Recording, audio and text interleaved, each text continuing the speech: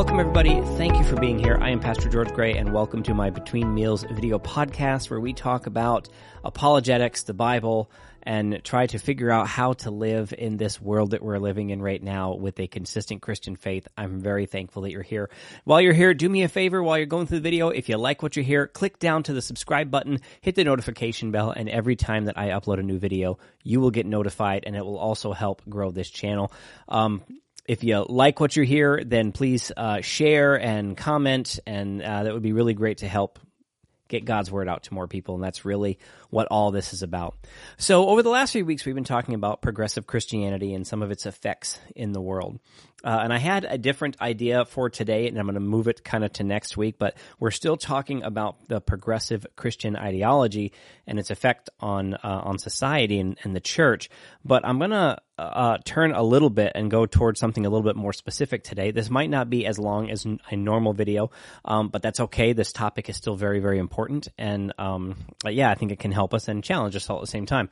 So earlier this week, I was going through some news, and I found an article that, to be honest, I was hoping was some sort of satire or some sort of joke, something like a Babylon Bee article, and it wasn't. It was a real, legitimate article from the New York Post, and this has been all over the world, and this is happening right here in my own home state of New York, and this was a parent filing a legal request to marry their adult child. And no, I'm not kidding about this at all. This parent is seeking to have the incest laws basically revoked so they can marry their own child. And I'm not talking about a stepmom who is thinking about marrying a stepchild after divorce or something like that. I'm talking about a mom who wants to marry the child they gave birth to, their legitimate biological child. I can't even imagine how anyone got to this point. But what's even worse is that along with this particular article, you have advocacy groups trying to help these people through their legal battle, because this is going to be a massive legal challenge. There's some lawyers who are saying that they don't have a chance because the incest laws are there for a good reason. But, the idea here that this is somehow okay, it makes you stop and it makes us wonder, what in the world is going on in our world that makes people think that this is okay? Now, the obvious question is, at what point does society let go of what is moral and immoral? And how do you define what is moral, immoral, or amoral? Okay, so most of us know what the difference between moral and immoral is, and but not too many people are understanding of the term amoral. So amoral means something that has no moral value of itself. It doesn't have the ability to be right or wrong. It just is what it is. Now, for example, breakfast you would think would be amoral, right? It doesn't have a moral value. Breakfast can't sin. It's not good or bad. It's breakfast, right? Now, that used to be true, but the way our society is going, that's not actually the case. For example, if you're a vegan, then today for breakfast, I murdered 2 chickens and a pig, which makes my breakfast suddenly no longer amoral, but immoral. Now, if that's you, I just want to point something out to you. Yes, I did. Yes, they were delicious, and I'm probably going to do it again tomorrow. Just so that you know that. As silly as that might sound, this is a question that really looms over our moral decision-making, and something we need to really understand, that this is actually something that this is an argument that's actually going on today. And the argument is really simple. Do my feelings, and think about this carefully, do my feelings have value in a moral, immoral, or amoral argument? Do the way I feel about something, does that have value in any of these arguments? So do my feelings determine whether or not something is moral or immoral or amoral? Now, to spare you the deep anguish that you might be feeling right now, the answer is no, they don't. Not at all. Not at all. So think about this. In order for your feelings to carry enough weight to determine what is or is not moral, then they need to transcend space and time and matter and serve as the only standard for right and wrong for all life in all places at all time. In order for your feelings to determine or have value in what is right and what is wrong, they have to transcend space, time, and matter and be the standard for all things. So essentially, in order for your feelings to have value in a moral or immoral argument, you need to be God. And for people who don't believe in God, this becomes a problem because you cannot become the thing that you don't believe in. Now, as I was going through this particular article, the very first thing that came to my mind was 1 Corinthians chapter 5, the passage, expel the immoral brother. And this passage in 1 Corinthians 5, verses 1 through 8, this has been used for years and years and years as kind of a baseball bat to beat people into submission of some sort of moral authority. And it's been very, very misused. So instead of being used as a warning to the church to not remain silent on significant biblical moral issues, that we are supposed to take a stand. We're actually supposed to have an opinion, and we're supposed to live that opinion out and hold each other accountable to that. Let me give you an example. This is 1 Corinthians 5, verses 1 through 8. So let me jump over to here. And this says, "It is actually reported that there is sexual immorality among you, and such sexual immorality as not even named among the Gentiles." Basically saying even heathens don't go this far. And listen to what he's saying is that a man has his father's wife. Sound familiar? Okay. Now, and you are puffed up about this. Now, this section where it says, and you are puffed up, what this is saying is that the Corinthian church was actually proud that they accepted this person into their midst because they had so much grace in their heart. Look at the people. We won't judge anybody. We'll take everybody. Now, I want you to really think about that. Paul is condemning the church that he started, by the way, because they have strayed so far away from scriptural truth that they are allowing blatant immorality in their midst in the name of grace and acceptance. Sound familiar? Sounds a whole lot like about what's going on in the church today. So let's keep reading. It says, "But you are puffed up and have not rather mourned." You don't even feel bad about it. "That he who has done this deed might be taken away from among you. For indeed, as absent in the body but present in the spirit, I've already judged, as though I was present, him who has so done this deed. In the name of our Lord Jesus Christ, when you are gathered together along with my spirit, with the power of our Lord Jesus Christ, deliver such one to Satan for the destruction of the flesh, hand him over to Satan, that his spirit may be saved in the day of the Lord Jesus." Even if you care about this person, you get them out of your sight so that they may be sifted, so they may be dealt with, and this impurity may be taken out of their life, and they may be made better. "Your glory is not good. Do you not know that a little leaven leavens the whole lump? Therefore purge out the old leaven, that you may be a new lump, since you truly are unleavened. For indeed Christ, our Passover, was sacrificed for us. Therefore let us keep the feast not with the old leaven, nor with the leaven of malice and wickedness, but with the unleavened bread of sincerity and truth." So I hope you can see that this passage is not a blanket license to toss people out of the church in their ear because they had a moral failing. We're really, really good at that.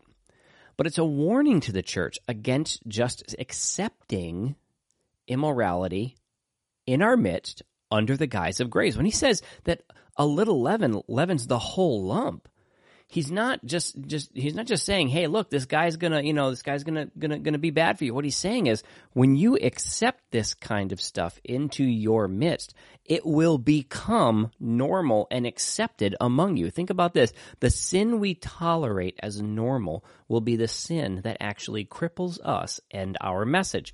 When we accept sin into the church and we just think, you know what, this is just the way it is, that same sin will cripple us. It will cripple the power of God in our lives. It will cripple the power of God in the church, and it will cripple our ability to move the message of the gospel out into the world. It will actually end our ability to do the very thing that God has asked us to do. So this whole idea of accepting immorality in our midst in the name of grace will actually negate the grace that we actually have to offer people, and that is the grace that leads to salvation. But in the passage, it does bring to light a very important question. Where is the line, and how firm a stand should we take on it? See, one of the things that Paul doesn't do is when you think about the type of immorality that we have in our world today, he doesn't give us clear black and white ways of looking at it because we're very much disconnected from the society that he lives in, the society that we live in today. So they're two very different things, but the underlying concept is the same. We can't just accept this stuff into our midst. So let me show you some things that have been in our world today that are just accepted. Okay, here is a TED Talk speaker trying to say that pedophilia is a normal sexual orientation, and we should just accept it. This was a TED Talk. These are supposed to be like the deep thinkers of our day, trying to make us think about things that are new. This is someone saying that people who want to sleep with children should be viewed now as normal. It should be totally okay. We should accept it, and we should accept them into normal society because, hey, it's no big deal. It's no big deal.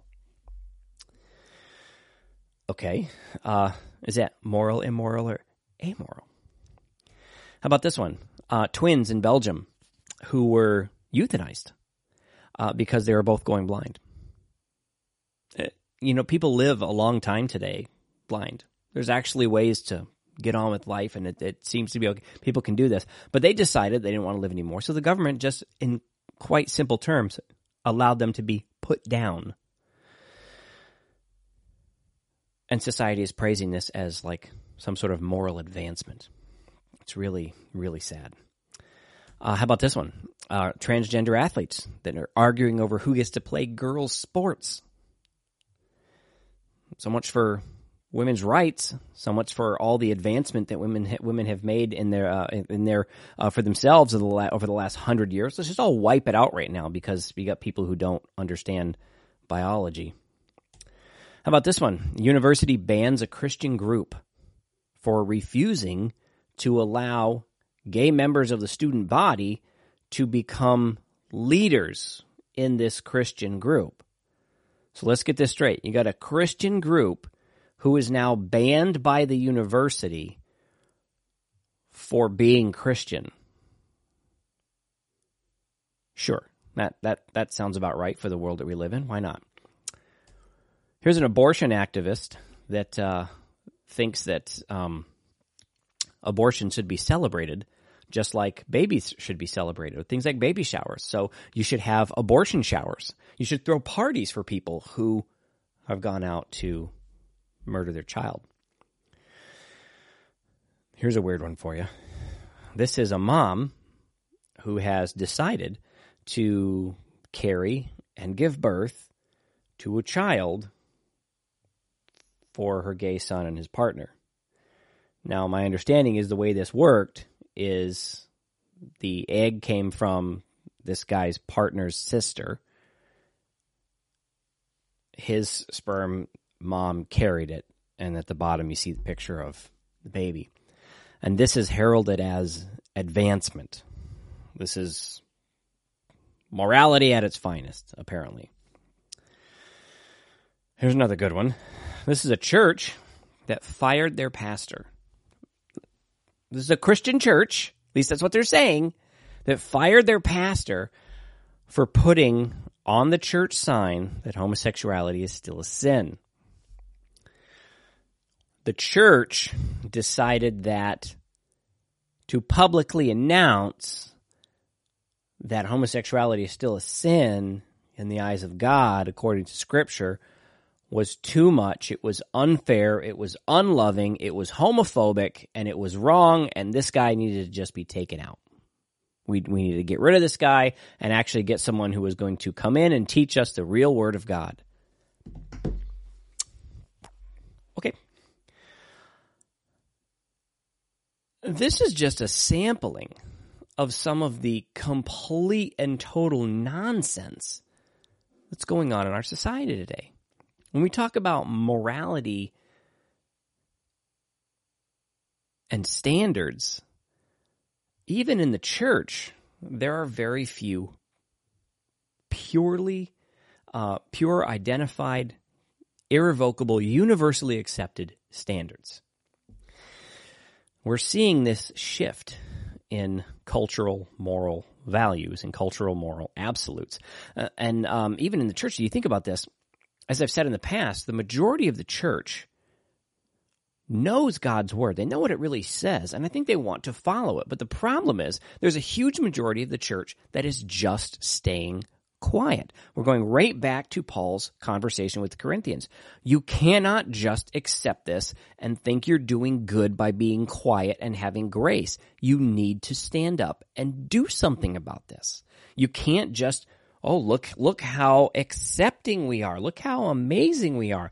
None of that makes a hill of beans worth a difference, because our ability to be accepting of somebody else's sin does not gain them entrance into heaven. It doesn't bring them forgiveness. It does nothing of value in their life except confuse them when we try to tell them that they need to repent and come to Christ and accept His lordship in their life, because we've never told them anything about their behavior was wrong before. We just accepted it. So why do I need to repent about something that you didn't have a problem with just a couple of months ago? This becomes a big issue, and this is what's going on in the church. This silent majority is actually unfortunately, unwittingly feeding the problem. And we think by being quiet, we're hanging on, that we're somehow supporting everybody from behind the scenes, where really all we're doing is pouring gasoline on a fire. Our inaction is actually seen as action and approval. Now, it shouldn't come as a surprise to us that the voice of biblical compromise is growing very fast within the church. I've been reading articles about denominations and pastors all around the country who have signed statements supporting Planned Parenthood, because this is their words, this is the morally right thing to do. The morally right thing to do somehow is to support Planned Parenthood from a Christian perspective. Okay. Now, I think the reason why the voice in the church, this voice of compromise, is growing so fast, because it seems to be one of the only voices that's actually being spoken in the church. You see, denominations and preachers, when they go off the rails of historical scriptural orthodoxy, when they stray from that path that Jesus set us on 2,000 years ago, there are two problems that end up happening there. The first problem is they're allowed to do it. So they do it, and somehow the church has quietly, endorsed this, either endorsed this by action or endorsed it by inaction. If the church is allowing it, that's only one half of the problem. The other half of the problem is that the people in the building are staying there. You see, if you sit through a message about accepting immorality in our lives as normal because God has somehow changed His mind, if you're going to sit there and be gracious throughout it, and you're going to leave that day and you're just going to agree, you know what, I'm not going to accept this. Okay, that's fine. There's grace. That's wonderful. That's, kudos to you for having the strength to actually not be rude and just storm out. But here's the question. Are you coming back next week? And are you putting money in that plate? Are you coming back next week with your family and allowing them to sit under that kind of teaching? Are you bringing them back so that they can be slowly indoctrinated over a period of time? See, the most dangerous part about false teaching is not the false teacher. It's the fact that we go back, that we keep sitting through these things. Because if you think about this, the more often we listen to a lie, the more willing we are to believe it down the road. See, I think it was Kennedy that said it. If you tell a lie often enough, eventually people will believe it because they don't have any reason not to.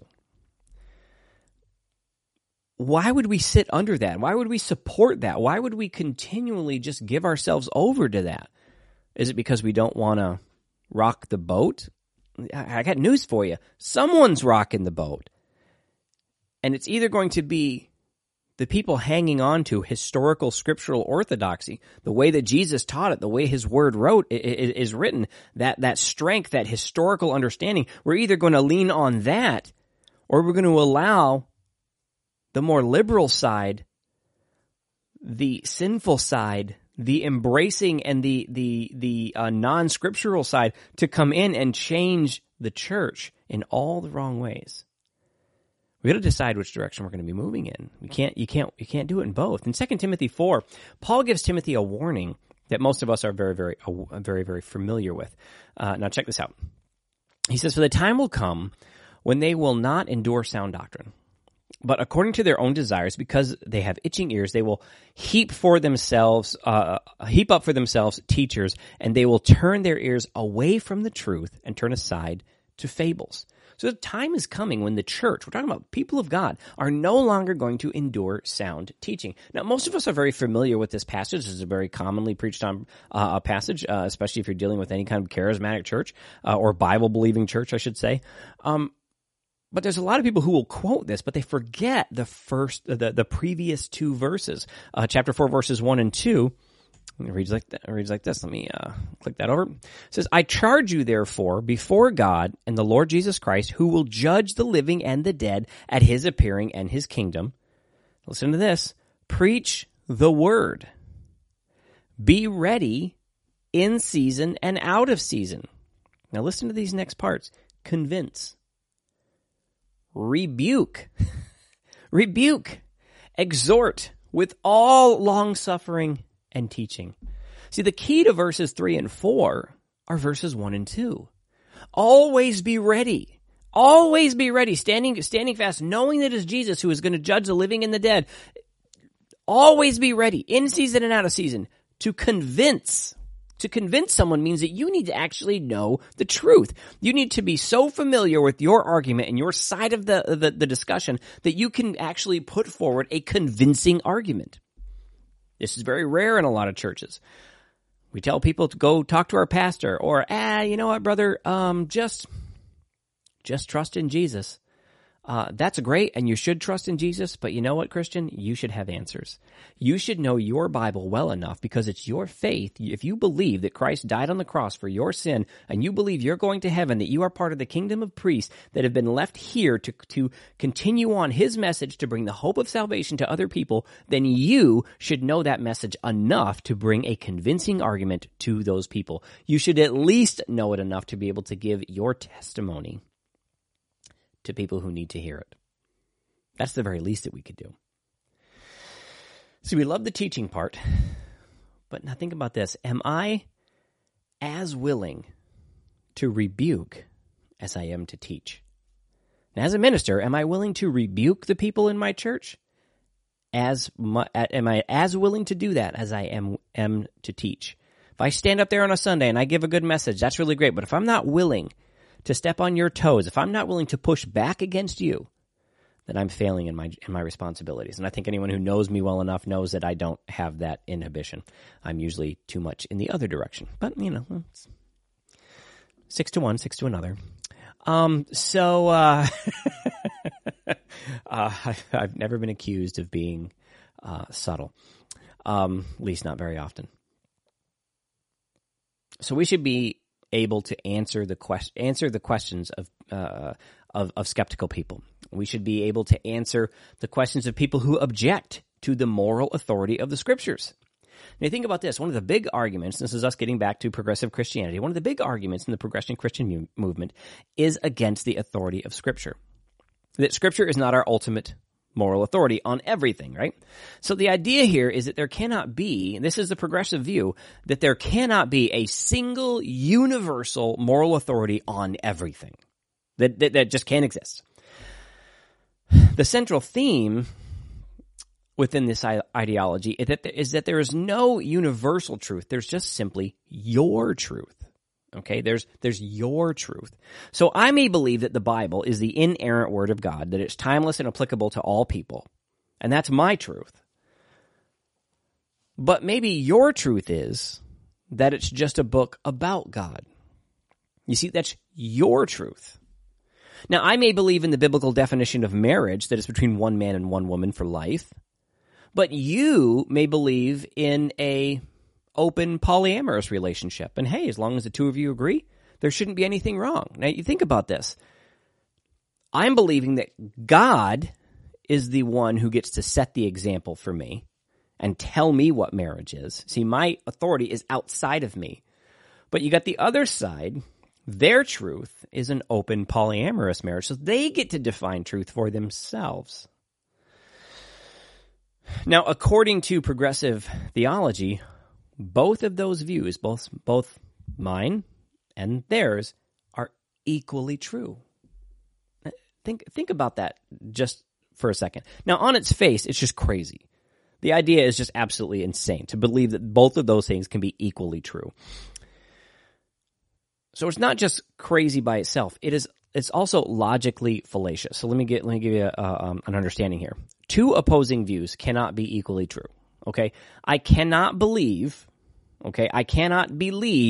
that the Bible is both the Word of God and not the Word of God at the same time. So both of those opposing views cannot be true at the same time. It cannot be God and not God. That's just ridiculous. But this is the view of the progressive Christian, that God can be both there and not there all at the same time. This is the moral dilemma that we're dealing with today. My truth versus the truth. And this is a question that you need to wrestle with, Christian. How do you know the difference between right and wrong? How do you know the difference between moral and immoral? The second question is, how committed are you to that understanding?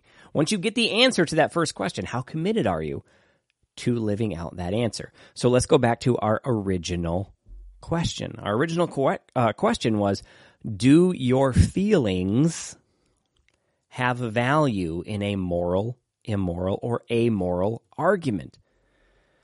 Now, the answer is far simpler than you might think, and it's like I said before, it's a no. Your feelings, how you view something, is not applicable to this. But let's play both sides and see how it works out. So if you say yes, your feelings have moral value in a situation, then what you are honestly saying is that you are the source of truth, that you are the foundation of what defines good and bad. Okay? It also means that your truth will change based on your likes and desires, your understanding of a given subject. And something may be true for you today, but then not true down the road. Now, see, the problem with this is that if you agree with that statement, that yes, my truths are for me, you may think that, but my truth is what's important to me. If that's what you believe, then you also have to agree that that is also true for everybody else. So everybody else can have their own truth.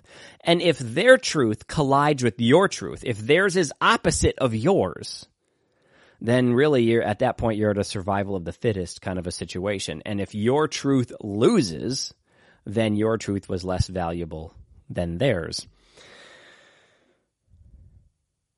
This is a horribly problematic viewpoint to have. It's just fraught with issues. Now, if you're a Christian and you get posed that same question, if you're a consistent Christian, and this may seem like a little bit of stepping on your toes, but that's okay because that's partially what I'm here for. If you are a Christian, then you only have one answer to that question. Do my feelings have moral value within an issue? If you're a Christian, you only have one answer, and that's no, that they don't. The very fact that I have moral views that may be contradictory to Scripture is proof that I am both a human and a fallen person. So therefore, I have some work to do. I have to adjust my thinking to line up with God's word. how you feel, what you want, and what you may or may not like are inescapably irrelevant to the moral value of an issue. The understanding of right and wrong do not come from us as Christians. They come from the written Word of God and the written Word of God alone. Now, as a believer, we do not adjust life to fit to our moral values. As a believer, we adjust our moral values according to the Word of God. We change who we are based on who God is, not the other way around.